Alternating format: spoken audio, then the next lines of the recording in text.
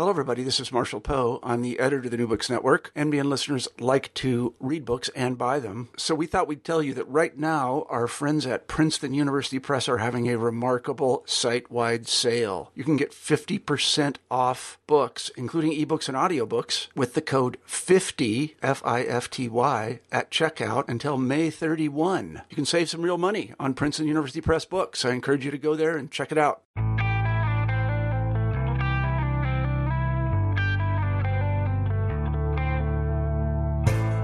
Welcome to New Books and World Affairs. I'm your host, Anna Levy. Today I'll be speaking with Dr. Ayesha Ramachandran about her new book, World Makers, Global Imagining in Early Modern Europe, published by the University of Chicago Press in 2015. Dr. Ramachandran is an assistant professor of comparative literature at Yale University, focusing on literary criticism and cultural history in early modern Europe. World Makers combines science and technology studies, poetry, epic, and cultural history, both to question the inevitability of European imperialism and also to explore a period rich in philosophy, controversy, and inquiry that preceded it. Hi, Ayesha. Thank you so much for joining us on New Books and World Affairs today. I'm really excited to talk about your new book. And I want to begin, just tell me a little bit about how you came to write this book and where it sits in your broader interests. Hi, Anna. Thanks so much for having me to talk about the book. And I am really happy to be talking about it today. This is a book that comes out of a long-standing interest and various strands of both my own experience and my academic work. It started off as a dissertation, as many of these books do, but it grew into something quite different. I have long been fascinated by the basic idea that the term world, which is a word we use all the time, ubiquitously, in all sorts of different ways, doesn't seem to have its own particular history. And being a scholar and a literary historian, one poised between comparative literature and historical study, I found myself noticing the use of this word in my work, which is in the 16th and 17th century, and finding a kind of anecdotal sense of it being used more and more over about a span of 200 years. And so I got interested really in just tracing how come at a time when we're talking about globalization and a shrinking world and being connected transnationally and all of these sort of global languages, that we don't actually talk about what the history of a term like the world might be. So the book in some ways began as an attempt to simply answer that question. Does the word world have its own history? And if so, how do we reconstruct it? Great. And, it's interesting because it is only in the final chapters of the book that imperial imagination and conquest, along with some of the debates over fidelity to the Bible, begin to unfold, and some of these earlier concepts that we now know have contributed to globalization or sort of show up in the rhetoric of globalization. Tell us a little bit about the inception period of world making and how you actually whittled down an inception point at all, and then how it actually leads to some of these later periods, which you just described in a bit, which I was talking to, that I think actually anchor most people's understanding of the role of early modern Europe in a contemporary global imagining. Mm-hmm. That's a great question. And I should perhaps start by saying that there is a sort of somewhat polemical undercurrent in the book, because it does want to push back against a post-18th century to the presentist sense of globalization as being solely an economic and political concept.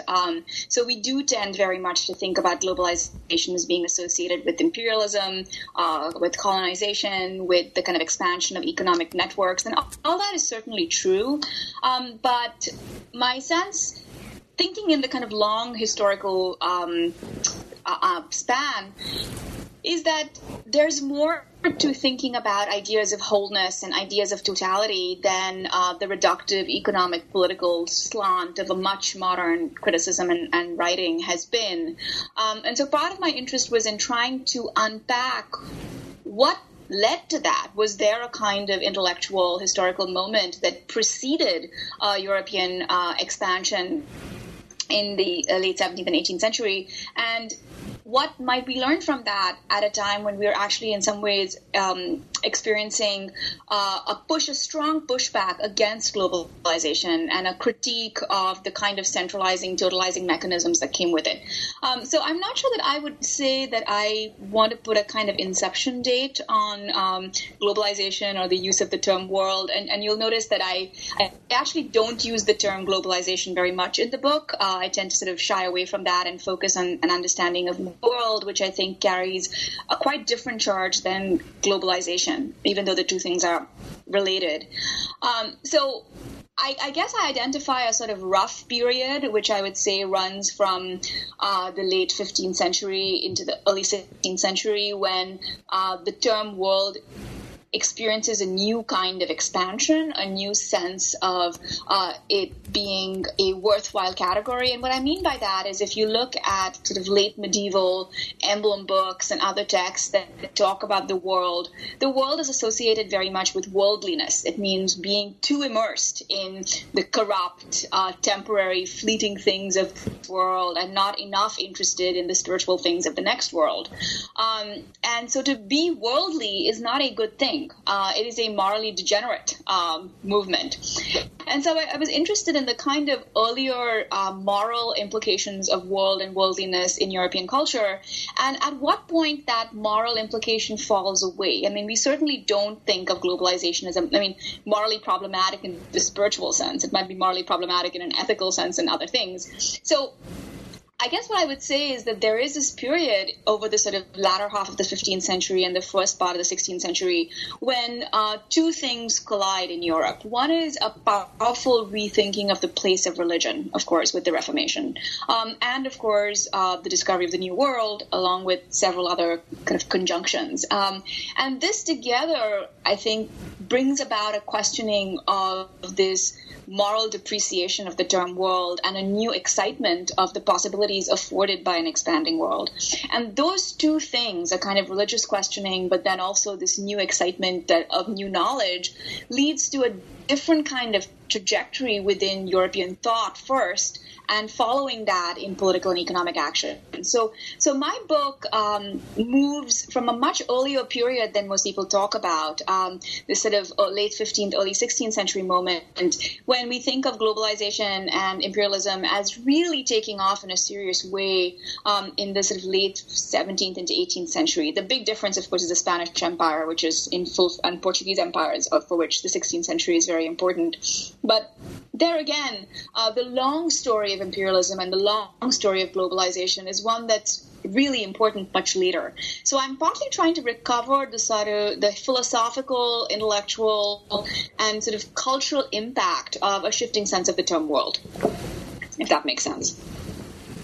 Yeah, it does. It's interesting. I mean, I tried for a while to kind of distill each chapter down to some of the main ideas that you pull out of them. And I'm of course going to be oversimplifying from what you had described, but just to set it up, Chapter 1 goes through cartography and theology. Chapter 2, cosmography and mythology. Chapter 3 is when, again, sort of we begin to hear more about nationalism, imperialism, but also astronomy and science in more sort of the formal ways that we describe them now across the sciences.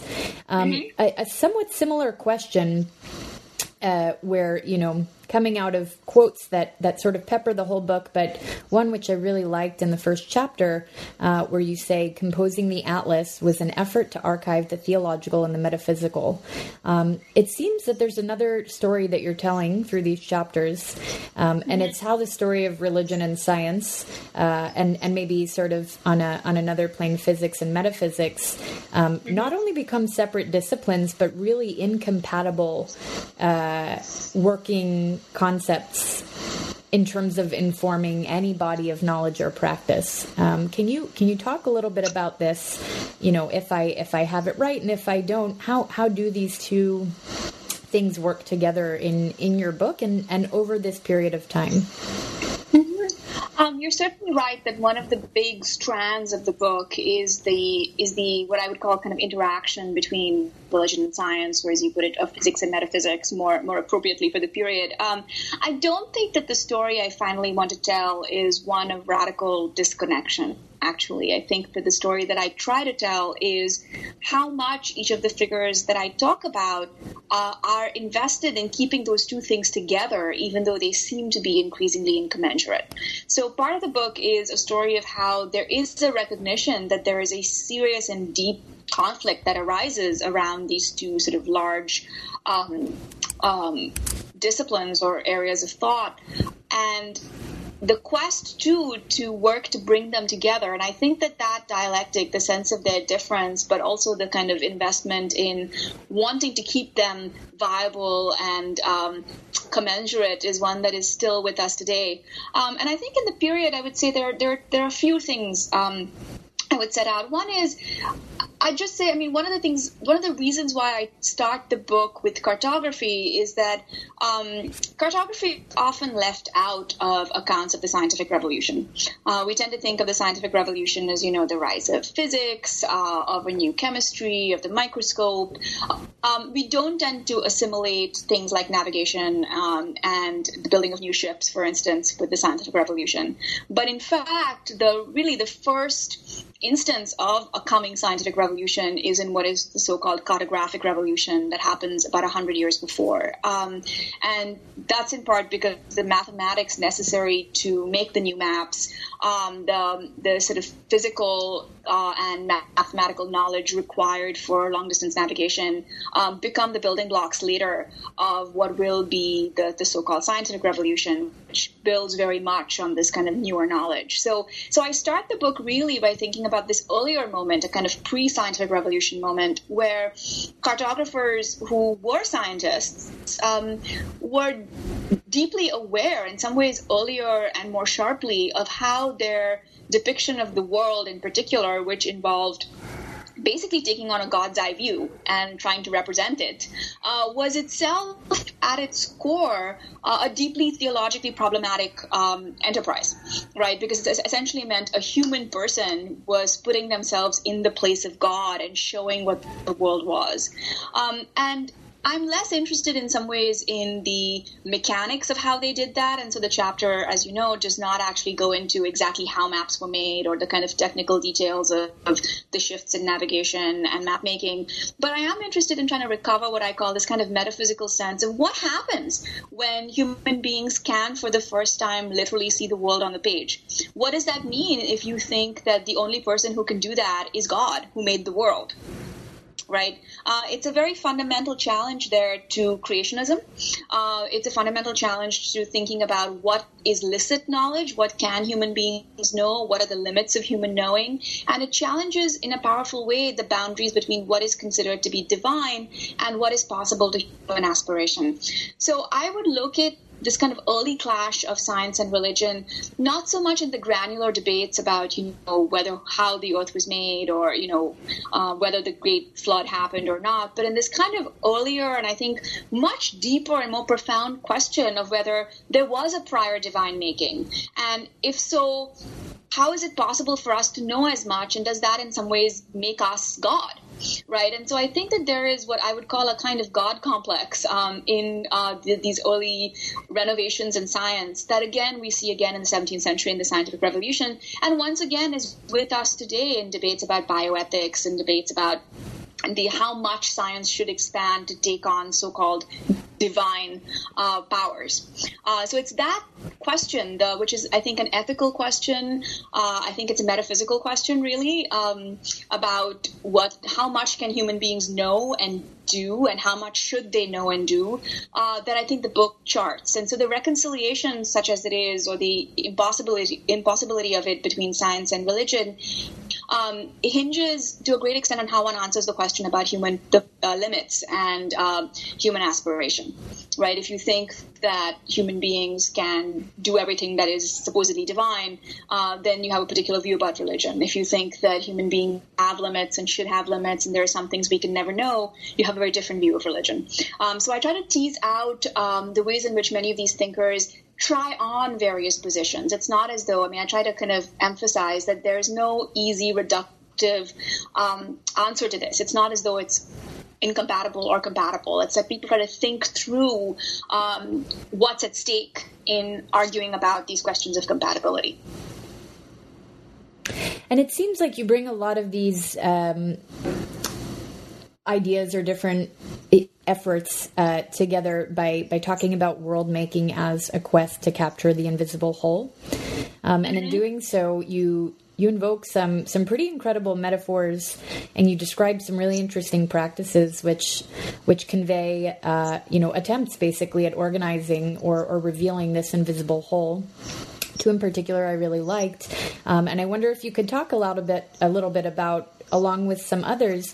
One is cartographic anatomy, another is cosmographic politics. These are two words that you just wouldn't find them paired together, I want to say at all in contemporary sort of writing, going back to our discussion before. So can you talk a little bit more about the idea of the invisible whole? And some of the technical, philosophical efforts at organizing it, and how the concept itself changed over time. That's a great and very big question.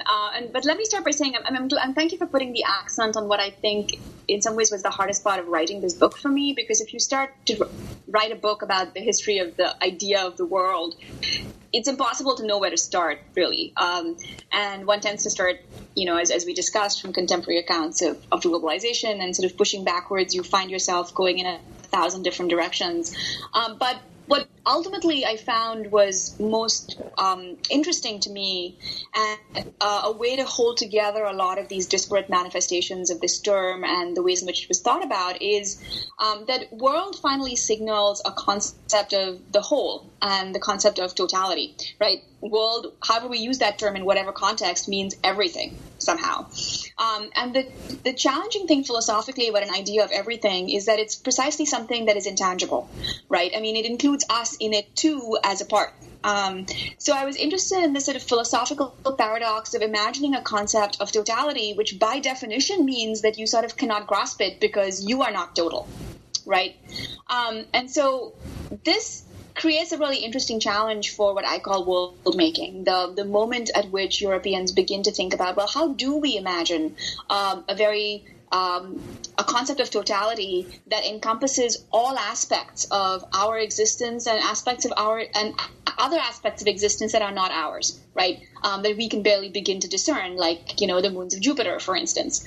And so the sense of world necessarily encompasses what you know, but also potentially what you don't know, right? Yourself, but also what is bigger than you. And so in that sense, it's a very old philosophical problem. I mean, another way to put it is the problem of universals and particulars. Philosophers typically will either talk about universals or talk about particulars and talk about how they're related. But I was interested in how that problem manifests itself culturally in a number of different ways when it is located on a term like world. So to come to your question about these sort of paradoxical metaphors like cartographical anatomy or cosmographic politics, it's an attempt to signal this dialectic between, what is singular and what is complete, what is holistic, what is the particular and what is universal, this kind of movement between the very small and the very big. Because, of course, we know that concepts of everything or concepts of the very big are composed of a number of different individual singular things. And so the sort of main question in some ways of all of these chapters is, how do we bring, millions of small individual things into some kind of cohesive structure to form an idea of the whole, right? And so the case of cartographic anatomy is sort of really interesting. And I want to say it actually is still with us in various interesting ways. I teach a course on maps and literature, and there are a number of really interesting recent mapping projects which are about, for instance, mapping the emotional landscapes or mapping the kind of sense of oneself in space. So these are not, geographic maps in the way that we're used to looking at it on Google Maps or our GPS systems, but they are maps of what I would call a kind of metaphysical sense of our existence in the world. And they go back to this very old idea of the individual human being as being the microcosm who mirrors macrocosm, right, who is both a part and a whole in and of himself. And so this ancient idea of correspondence between the microcosm, the human being, and the macrocosm, or the universe, the world, was powerfully reoriented in this period. So no longer was it possible to say that, we astral influences on our bodies connected us to the universe. I mean, it became pretty clear that that was not really true anymore. It became clear that the idea of man, the measure of all things, that the idea of the human proportion mirroring the proportions of the universe, that was probably not true anymore either. But yet there remained this powerful sense that there was a deep connection between the individual and the cosmos, right? Between the self and the world. And so the first two chapters of the book really try to tease out how we can think about that relationship between the individual self, the human being who thinks about the world, and the idea of the world itself. And so it's one manifestation of this problem of particulars and universals, of how do we begin to think about a category of wholeness when we ourselves are just a part of that wholeness. So cartographical anatomy in particular refers to two things. It refers to the ways in which cartographers borrowed anatomical language to talk about parts of the world. And my favorite example, which I discovered in working on this, is, the brain's hemispheres are called hemispheres after the new maps. It's a term coined in the late 17th century, and it's clearly drawing on this long, exciting tradition of work in mapping, where the brain itself is a little world with two hemispheres, right? And there's a kind of a lexical link between those two things. Similarly, the hydrography of the earth, so the structure of rivers and oceans, was frequently compared in this period to the heart. There was a lot of experiments, of course, on the heart leading up to the important treatise on the circulation of the blood. And so the idea of the Earth's hydrography, all of these water bodies circulating, was frequently compared to the heart circulating blood through the body. So, and part of this has to do with the fact that the rise of map making and the rise of dissection and anatomies happens at about the same time in Europe. I sort of narrow it down roughly to the 1540s as a kind of important moment in Louvain, where we really do see these two disciplines, which seem so utterly different, sort of coming into being at the same time, but they're again asking very similar kinds of conceptual questions about how do all these parts form a whole, right? What is the order of many of these tiny singular parts, and how do we recompose them to understand how the whole works? That fundamental question is as true for a body as it is for the world. And in fact, the metaphor of the body of the world is one that one sees over and over again in this period. So I think that fundamental question, the question of how do individual human beings relate to the world or connect to it, remains with us really fundamentally in an ethical way. Even questions, for instance, around, what is our role in the environment, return to this very old idea of macrocosm and microcosm and the kind of deep connection that we have with the world through our actions, through the possibilities of ourselves. And so the book, again, tries to kind of suggest that there is a longer history here that gets at some of these more contemporary kinds of dynamics as well. The same is true for an idea of cosmographic politics. We think of politics sometimes as being pretty local, We might talk about international politics. But again, that has to do with the relationships between particular nations. And what I was trying to get at is that in this period, the sense of a cosmographic politics, that what you do at home may actually have cosmographic or cosmic implications, has to do with this wanting to think across terms of scale, from the very little to the very big, and this sort of deep sense of interconnection, which I think actually we are recovering in different terminology, even in our own time now. Can you talk a little bit also about, it's fascinating to read the book, given sort of the core texts that you use to assemble each chapter and to describe sort of huge turning points in the evolution, or what appeared to me as huge turning points in the evolution of this idea and these ideas. For example, a poem, a single poem and sort of body of poetry around it that sort of marks the era moving into the post-Columbian world. Can you talk a bit about I don't even want to call them only texts, because you describe texts at some points, bodies of work at others, and then sort of almost distant archives of images and expressions and ideas that work together over time. Can you talk a bit about those works and how they came to anchor this trajectory, I guess? Absolutely. So very quickly, the book moves from the sort of early 16th century, from about the 1540s until the late 17th century, about the 1660s. And so the first chapter is on Gerhard Mercator, whom we know best for the Mercator projection, and traces the development over his lifetime of what would be his great life's work, the Atlas, which is in fact the book that gives the genre of the Atlas its name. The second chapter is on the French humanist Michel de Montaigne and his life's work, the Essays, which are often considered the first great expression of autobiographical writing in modernity in Europe. The third chapter moves to think about sort of epic and its connection to the question of empire and nation building in the works of Spencer and Camões. Camões, a Portuguese epic poet who is often described as the first to write a kind of new global epic for modernity. And Spencer, who writes what looks like a really medieval poem that imagines England's kind of imperial future. Then it moves to a chapter on Descartes and thinks about the rise of the new science, which is particularly important in a small work that Descartes wrote and suppressed called The World, a work that would have been heretical had it been published, and he suppressed it after Galileo's house arrest. So it juxtaposes the moment of Galileo's fall with Descartes' own sense of what was possible and not possible in his own science. And finally, I end looking at Milton's Paradise Lost as a way to think about more fully about the question of religion and science that we discovered. So the arc of the book is in some ways a case study. It's a sort of attempt to pick major representative figures and texts that speak to a range of different disciplines that allow me to elucidate different ways in which people thought about the concept of the world. I never quite imagined I would end up writing a chapter on the history of cartography, but it seemed inevitable and hugely important because so much of the sense of a new idea of the world is visual.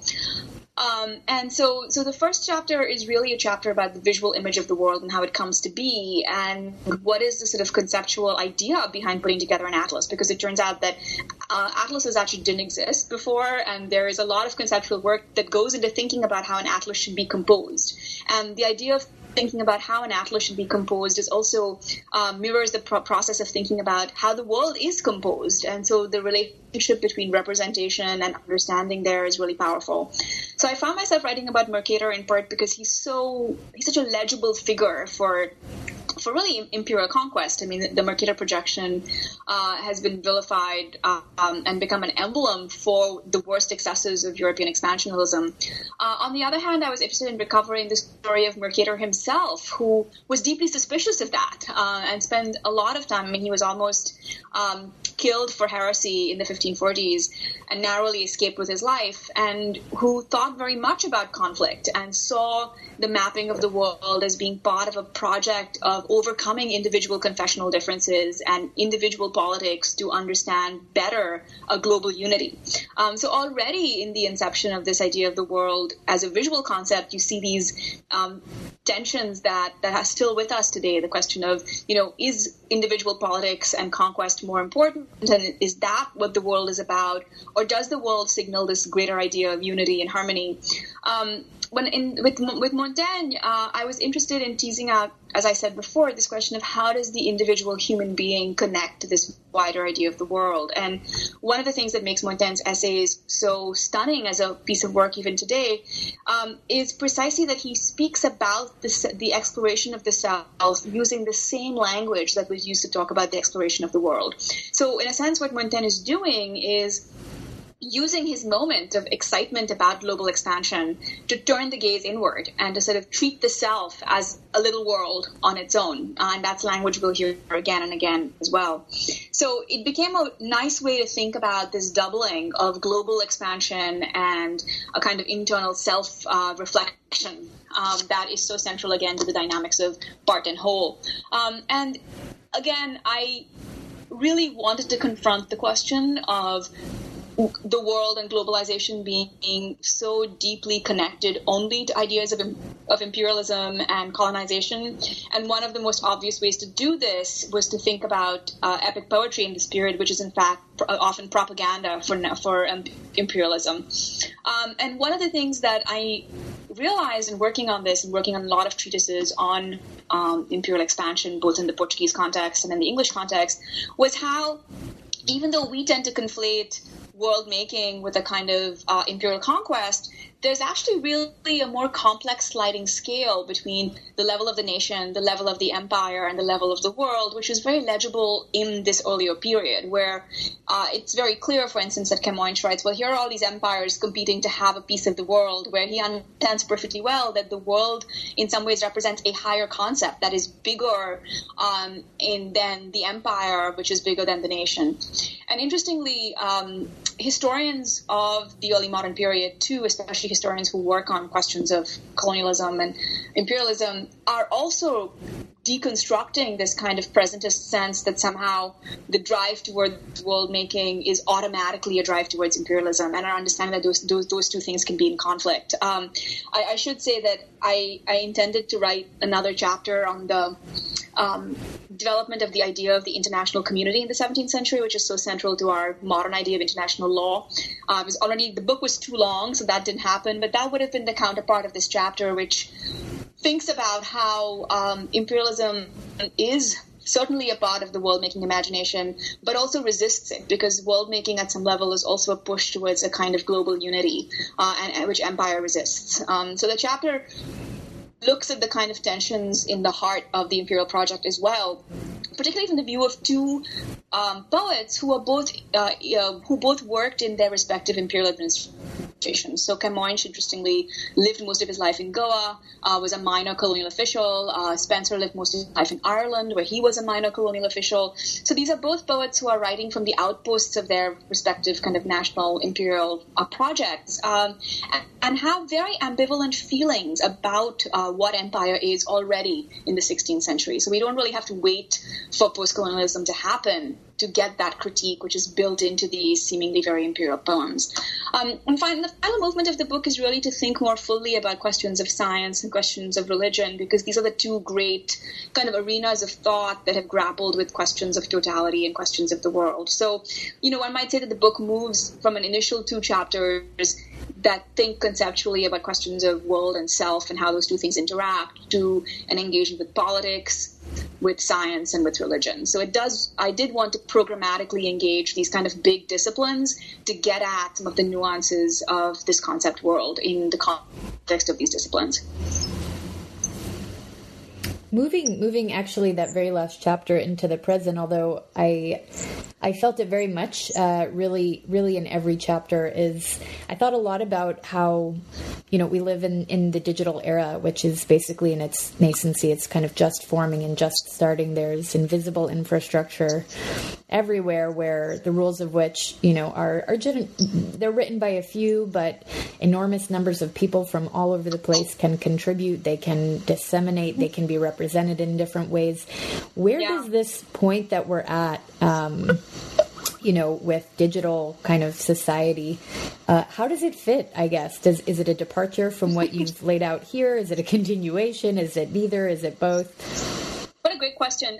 It's funny, I spent a fair amount of time as I was finishing the book sort of thinking about this, because one of the things I sense, and I'm not sure that I can maybe in a scholarly way back this up, but one of the trends that I noticed, and I noticed this especially thinking, for instance, about cartography, something as simple as that, is in an odd way a return back to this exciting moment of this that I map out in the 16th and 17th century, the sense in which the world is changing, but we don't quite know how. We know that we are more powerfully connected. We know that there are deep kind of ethical and metaphysical problems associated with it. We are skeptical of sort of older triumphalist accounts of what this might be.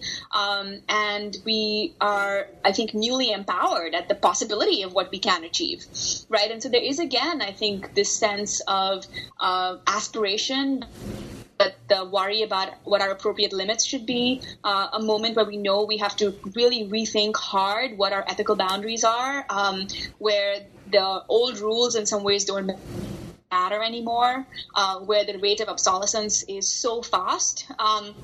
So I see a lot of actually similarities to the moment that I write about. And so if I had to map this out in some kind of historical longue durée, I would say I think there's this moment in the 16th and 17th centuries, which is a prelude to the 18th century moment of enlightenment and empire and revolution, which leads to this kind of long wave of nation building from the late 18th century through the early 20th century, and the breakdown of a lot of empires right in that period. And as we know, the story of the 20th century has both been about terrible rise of totalitarianism and its breakdown, right? And so in a funny way, I think that we are actually finding ourselves back at the beginning of the cycle, having confronted what happens when there is this kind of powerful propagandistic support of a universalism that does not acknowledge the more complicated nuances of the making of that universalism. So one example that I sort of end the book on, and which I think does tie our own, as you say, sort of digital moment, but digital in all sorts of ways. I mean, not just what we can do with the internet, but how that is changing our politics, how that is changing our sense of community, how it's making possible, lots of things. Many people talk about the parallels between the invention of print in the early modern period and the rise of the internet, like, Gutenberg and Google. And I think that those are not wrong, but I think that to emphasize only the technology and not emphasize what that technology makes possible, specifically, new ways of communal gathering, new ways of thinking about what one's own relationship is to the world around one, is I think to put the accent on a symptom and not what is the more exciting question. So I end the book by thinking about the rise of cosmopolitanism. And I noticed that, again, in accounts of cosmopolitanism, people tend to locate that in the 18th century, to locate that with expanding empires. But in fact, the word cosmopolite is a French word that's coined in 1560. And it's coined to talk not about empire, but to talk about religious difference and to talk about the need to rise above religious difference at a time when Europe is completely riven by horrific wars of religion. And so it's quite interesting to me that term has been recuperated in the 1990s and, early 21st century to try to think about human rights regimes, try to think about how we can rise above national, ethnic, sort of tribal allegiance, to sort of think about a kind of larger regime of human allegiance. And that, again, mirrors the turn towards trying to use these ideas of the universal or the world or the human to think about something that is bigger than individual difference, right? Individual political, national, imperial difference. And that move is a move that you really lexically have a parallel in the 16th century. So this is a long way of saying that I think that there are a lot of interesting parallels to the kind of psychology and sort of metaphysics of our exciting digital moment and this kind of earlier moment of expansion and innovation as well. We just don't know where it's going to go. And I guess, when I think about this, I think a lot about sort of the ethical questions and how important it is to think about them with attention and not just get sidetracked by excitements about technology and, the possibility of it. One thing I want to ask you, which does come up, I mean, to the last two questions, you talked about the overemphasis on the imperial moment as kind of getting a bit too much credit, but also distracting people from some of the longer discussions and the actual context in which much of this was taking place, and then bringing it, into the digital age where it's true, we are basically confronted with all sorts of new frontiers that just haven't been available to us and haven't also sort of been so much larger than us in a very long time. I want to ask you, when you found yourself making decisions about what to leave out, you could have gone in so many different directions, but specifically related to what actually doesn't make it into the lexicon of, whether it's what we call globalization or ideas about the world. There's one particular part, I think it's at the end of chapter 1 or 2, where you kind of outline in a really vivid way the competing Aztec and European cosmologies. And then you also go into, a process, whether intentional or unintentional, of isolation and then erasure. And it really made me wonder, about this dialogue between center and periphery, both as a real thing and also as how we kind of, what makes it, into the future, and how is it actually taught, and how is that represented in maps beyond, the totalization from a European perspective of the world. Where were some of those peripheries, fault lines, whatever you'd like to call them? Yeah, it's a great, it's a great question. I want to emphasize that I don't mean to downplay the long-term historical significance of empires, and certainly European empires. The impact of that is incontestable and horrific in most cases. And that begins with the terrible genocides in the Americas going back to the early 16th century. So I don't mean to downplay that at all. What I am trying to do is to emphasize many of the other currents of thinking that were also part of the conversation at this period historically in Europe. So Europe is still pre-imperial in the 16th and 17th centuries. It's not until later that it becomes what we now associate with the kind of imperial hegemonies. The Spanish case is more complicated for all sorts of reasons that I won't get into. But I will say that, to go back to your question, that what gets left out and what makes it in, some of that, as I argue in the book, is contingent, which is to say that there's no way to predict who's going to be a winner and who's going to be a loser. In the Spanish case, for instance, we now know, because of a lot of historical work, about the incredible complicity between many of the sort of warring kingdoms in Central and what is now Central America, and their collusions with the very small group of Spanish invaders who had come. And so that the story is much more nuanced and complicated than simply, Europeans coming in and being so strong and brave and killing off all the native peoples. That Europeans may have simply lucked out. They were not necessarily on the winning side of history, so to speak. And so I think that sense of historical contingency, that, there isn't an easy way to predict who's going to win and who's going to lose, I think is part of what I want to get at in the book. I think there have been too many sort of triumphalist accounts that sort of want to argue, the West triumphed over the rest because of these reasons. And I'm not sure that there are specific reasons. One can certainly, argue for technological superiority, et cetera, but when one goes back really and looks in a granular way at what happened in these encounters, you realize that, many of them could have gone in a quite different direction. And it's not really clear why. And so I think that while we might search for explanation, it's not always clear to pin those down. And many of the accounts that I focus on that are contemporary, that are 16th and 17th century writing about people thinking about and reflecting about their own moment, reflects that sense of contingency, that sense that we really cannot know what is going to be, what is going to make it into the future. Many of these writers, and Montaigne is one of the writers who's particularly good at doing this, and the essay the moment that you point to is in his essay called, oddly enough, On Coaches, which is about travel and discovery, which ends with this horrible indictment of just how awful the Spaniards have been in the New World.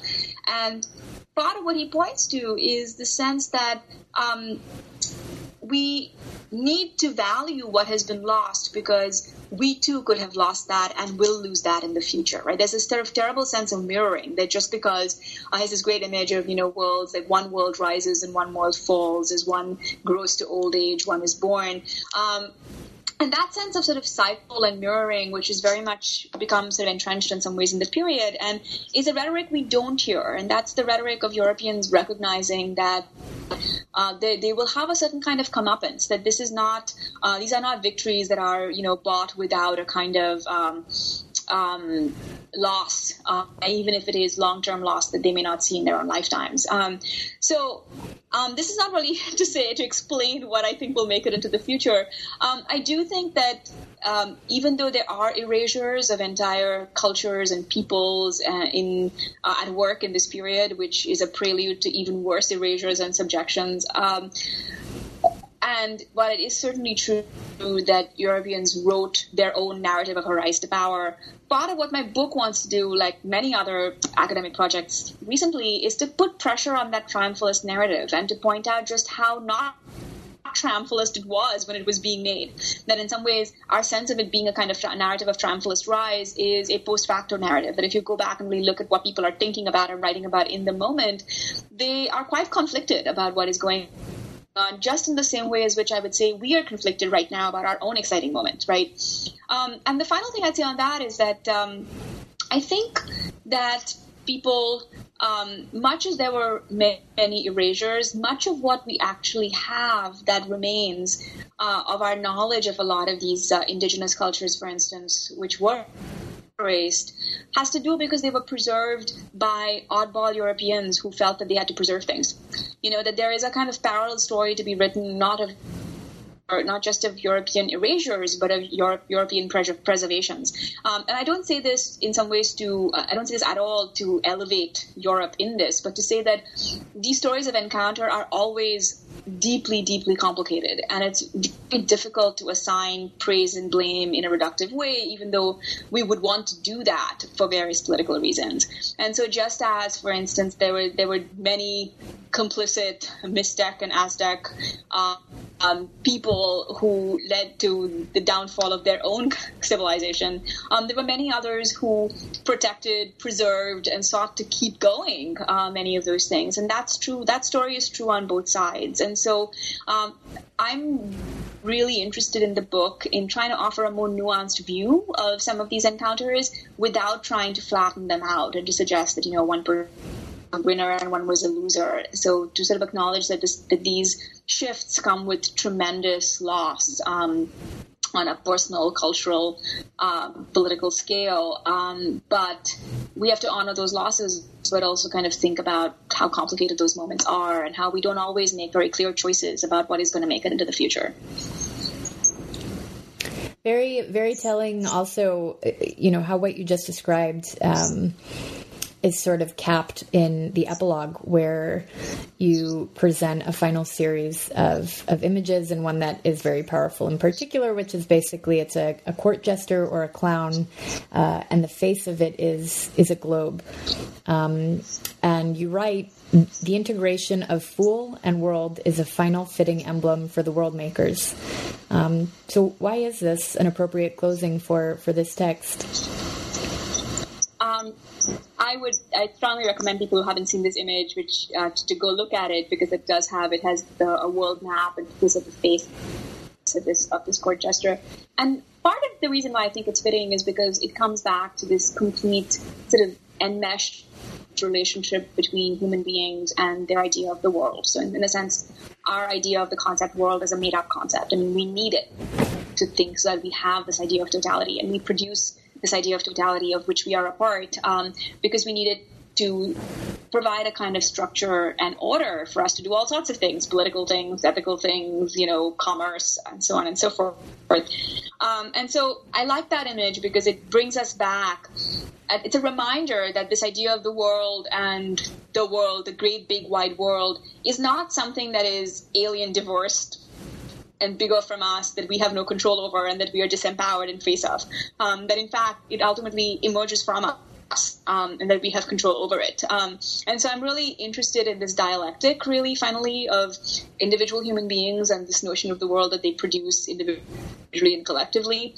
And I think often in writing about globalization, for instance, and these kind of large-scale global processes, we tend to think of them as being so much bigger than the individual person and something that are kind of a juggernaut we cannot stop, that's divorced from us, that it's just bigger than us. And it's, to me, this image is a reminder that while all those things might be true institutionally and in terms of large-scale infrastructure, on a global scale, the individual human being, right, as a person, as a thinker, has also constructed that. And that means that there is room in the future for us to deconstruct and rethink that too.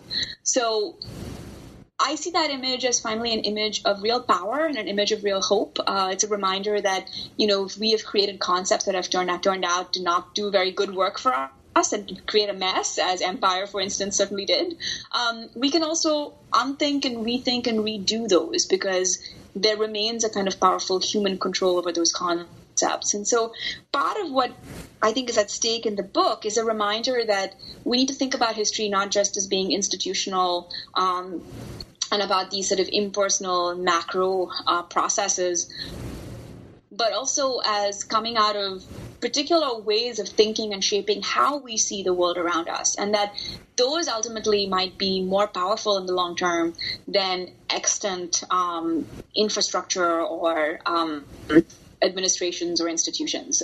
So in a certain way, I mean, this is sort of very much in line with people who are interested in ideas of revolution, right? I mean, we just got to think it differently and it will happen. And I'm not sure that I'm sort of simplistically saying, I'm not simplistically saying, well, if we just think it differently, it will be different. But I am saying that if we don't think it differently, it's never going to come to be different. So we have to begin by understanding that our own thought and our own understanding of the power of our thinking does transform in very material ways the world around us. And if we are not able to imagine big, and we're not able to acknowledge the importance of that imagination in thinking big, we're never actually going to be able to make pragmatic changes. So the book finally oscillates between those two extremes, the kind of speculative, imaginative impulse that makes it possible to think about an idea of totality bigger than yourself, but also then the kind of material ways in which that ramifies back into various disciplines. So in that sense, the image of the fool and the world is an image about